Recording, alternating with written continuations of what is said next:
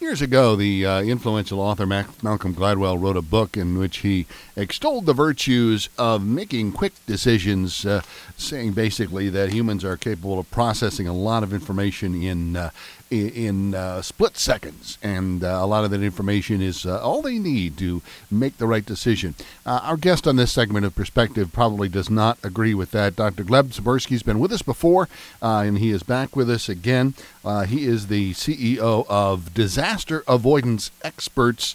And Dr. Tsibursky, it's great to have you back on the program with us. Thanks so much for having me back on, Clark. It's always a pleasure. And I hate to put words in your mouth. I just think by the title of your new book, Never Go With Your Gut, that you don't necessarily agree with the idea that within a few seconds we can take in enough information to make an important, complicated decision. Well, I would agree if it wasn't for the example of Boeing leadership, which made horrible decisions to allow the MAX 737 to go forward with their gut, and so many other decisions that we make. I mean, look at the amount of marriages in our society that break up. These are decisions that people make with their gut in a split second, and those are horrible, terrible decisions. So I think Malcolm Gladwell is terribly wrong, and he's giving very comfortable advice to people that feel comfortable to their gut. That's why he's getting the big bucks. But he's giving advice that will lead people to make very bad decisions in all areas of their life. And of course, I focus on business, but it applies to all areas of life.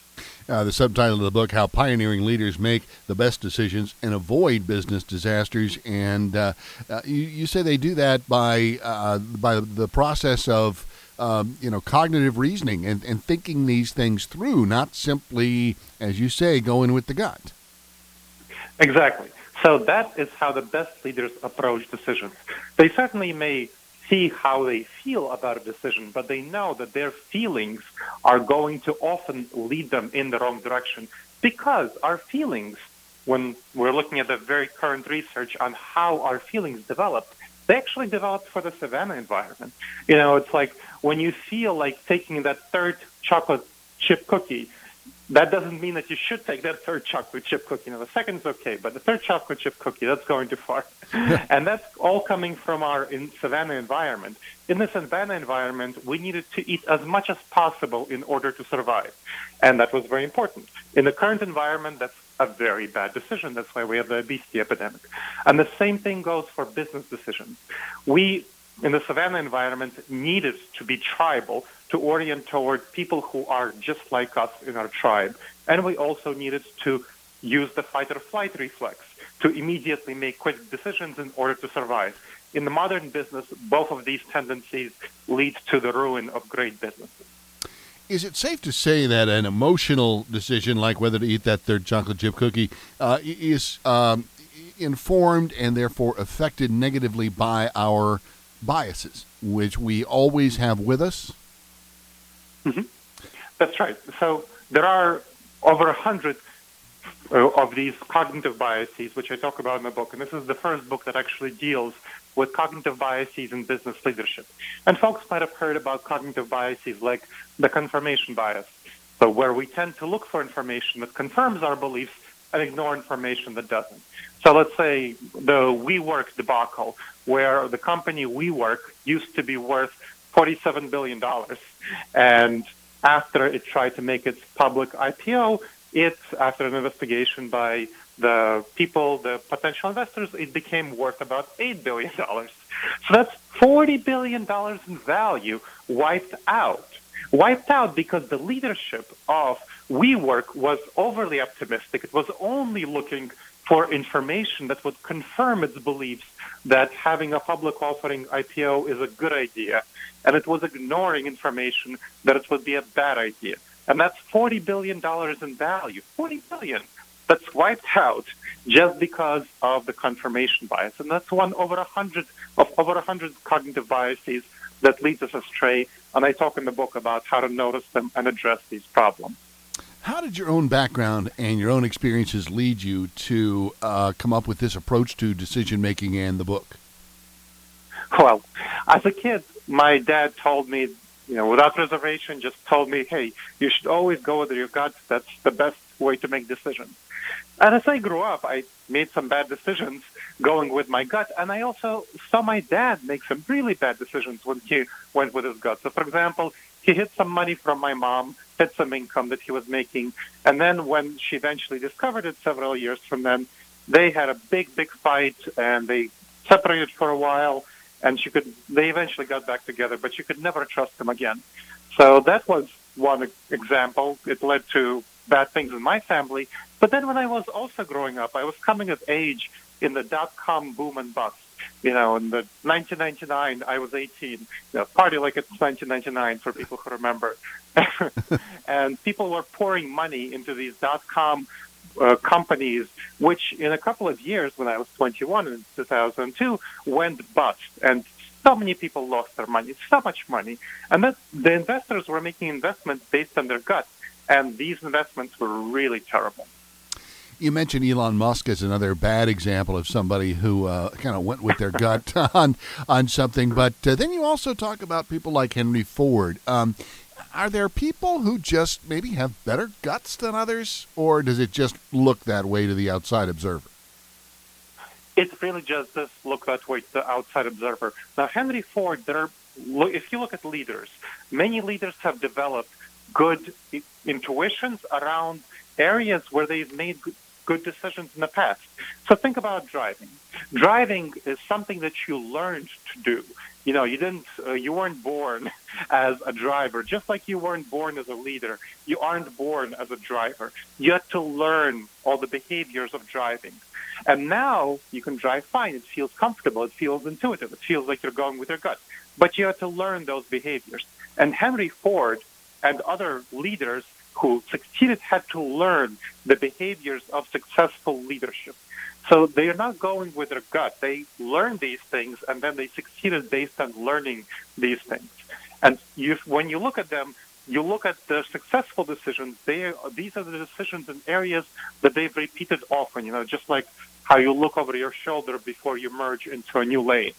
But in areas where leaders make decisions that they haven't made often correctly in the past, that's when they tend to go very wrong. And they are very confident about their decision-making, too confident because of their past experience. So, for example, a major area of decision-making is mergers and acquisitions. There are many companies going into mergers and acquisitions, but it's something that the vast majority of leaders have very little experience with.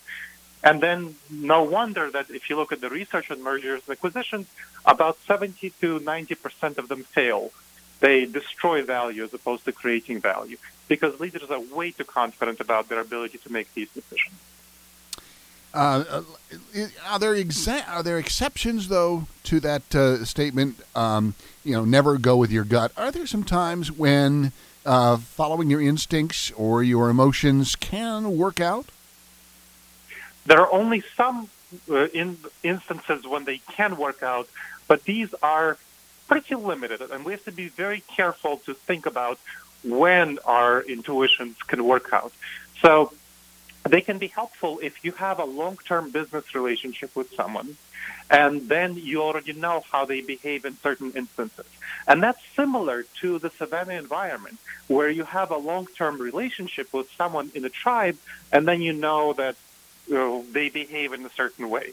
So when you know that their behavior is usually one way, but then they start behaving in a different way towards you, that's a time when you want to step back and say, hey, what's going on here? My intuitions are telling me from the tribal savanna environment, because they're similar to it, that there's something going wrong, here, and that you want to check. But we're very tempted to think that we're much more accurate at reading other people than we actually are. So, for example, research, many people think that they're great at telling apart lies from truth, but we're actually way overconfident about our ability to do so. Research shows that we get lies when we evaluate whether people are lying or not correct only about 54% of the time. And that's a terrible rate, considering just by random chance we would be getting lies, we would be identifying lies 50% of the time. So we're much worse at telling apart lies from truth than we think we are. The CEO of Disaster Avoidance Experts, a consulting, coaching, training firm, Dr. Gleb Tsipursky's new book is called Never Go With Your Gut, How Pioneering Leaders Make the Best Decisions and Avoid Business Disasters. In the book, what sort of content do you include that will either help us avoid those business disasters by kind of maybe changing the way we go about decision making, or perhaps getting ourselves out of that hole we just dug by going with our gut? Yes, so we want to think about how to prevent the hole in the first place. So let's talk about preventing it in the first place. Now, a very effective and quick way of doing so is to ask 5 questions that take care of the large majority of the cognitive biases that we tend to experience that cause us to make terrible decisions. And here are the 5 questions that you need to ask before any business decision or any decision in life that you want to get right and that you don't want to get wrong. The first question: what important information did I not yet fully consider? Again, what important information did I not yet fully consider? That question is especially important for you to consider the information that goes against your preferred option, that goes against, for Elon Musk making a tweet about someone calling this person a pedophile or something like that, or any other sort of tempting desire that goes against your preferred option. So check to make sure that your preferred option is actually the right one. Try to disconfirm it. Try to show yourself that it's the wrong one. And then you're much more likely to make the right decision. Then, what dangerous judgment errors did I not yet address? And I talk about all of those extensively in the book. Third question: what would a trusted and objective advisor suggest I do? So think about this angel on your shoulder sort of person who you really trust. And what would she or he tell you to do? Fourth, how have I addressed all the ways this decision can fail? If you think about these risks and contingencies in advance, you're much more likely to make the right decision as opposed to if you try to deal with them afterward, if you try to dig yourself out of that hole. And finally, what new information would cause me to revisit this decision? It's best to make this decision in advance, evaluate this information in advance, so that you're not trying to, after you made the decision, decide, well, what kind of new information would cause me to change my mind? It's much better to make this determination in advance of the decision, of implementing the decision itself. So those 5 questions can help you take care of a great deal of problems that you would experience when you're going through decision making. You also talk in the book a little bit about mental fitness, a way, I guess, of preparing yourself to follow good decision-making procedures and put into practice what you kind of just described a minute ago. Is that mental fitness a little bit like physical fitness? Does it take a little practice and constant workout? It really does. So folks often think about physical fitness, that's a tendency that we think of in everyday life, doing exercise, whatever, cardio, and so on. And we don't think about mental fitness. But really, the mind is the most important organ, so to speak, the most important muscle we have, because it determines everything else that we do. And we don't exercise it nearly enough. We don't think about gathering mental fitness. So one of the things that I talk about that's fundamental is that we need to learn where our mental habits, the tendencies, the patterns in which we think are leading us in the wrong direction, and how can we have good, effective workouts of our minds to get us into the right direction, because the way that we think is the most critical thing in our lives. Really, the only things in our lives that we can control are our thoughts and feelings and behaviors. And really, the thoughts are the ones that are most under our control. Our feelings are much harder to control. So if we can effectively control our thoughts through developing mental fitness, which I talk about in the book, we can control all other areas of our life. And the book is called Never Go With Your Gut, How Pioneering Leaders Make the Best Decisions and Avoid Business Disasters. Dr. Gleb Tsipursky, CEO of Disaster Avoidance Experts, a consulting, coaching, and training firm, has written it. Dr. Tsipursky, where can we get copies of the book? Anywhere books are sold, it's available on Amazon. It's available on my website, disasteravoidanceexperts.com, for discount. It's available at Barnes & Noble, your local bookstores, anywhere books are sold. Dr. Gleb Tsipursky, it's great to talk to you again. Thank you. Thank you so much for having me on again, Clark. It's always a pleasure.